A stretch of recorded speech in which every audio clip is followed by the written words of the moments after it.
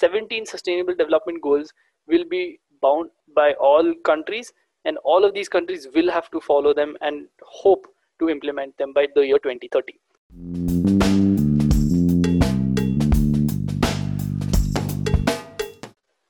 Hey guys, and welcome to the Sustainable Grid podcast. My name is Sairaj Gowder and my co-host is Lalit Dash. We are both students of St. Joseph's College of Commerce, and it is SJCC that has undertaken this initiative of the Sustainable Grid podcast. So, why is this podcast there in the first place, and what is it going to talk about? Sustainable Grid podcast is an initiative that runs in tandem with the larger initiative of the international webinar series on sustainable development goals. This webinar or a series of webinar aims to talk about sustainable development goals at large, and also in focus with various other things that matter to us and to the world in general.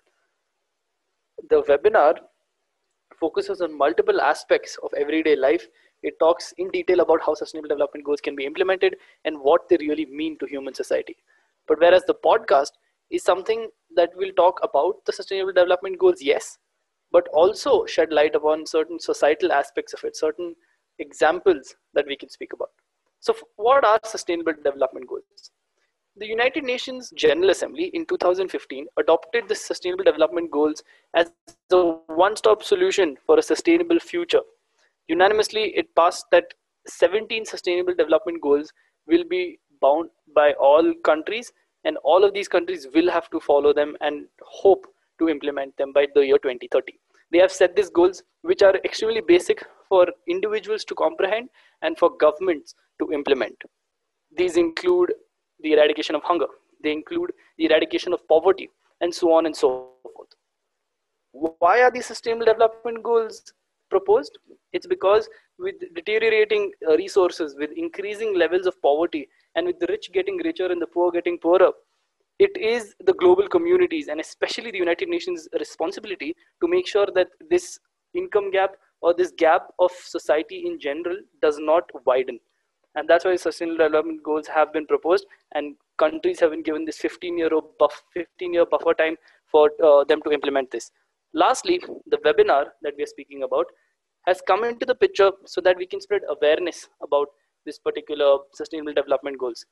And the podcast at large has come into light because we want to spread awareness about not only the webinar, but sustainable development goals to the society, to the people, and especially to the students. The aim of our podcast is to bring out the societal examples, the day-to-day examples, which happen right before us, but we don't pay attention to it. For example, the array forest issue which happened in Mumbai. How or what led to that protest is also very important, and that comes under the environmental SDG.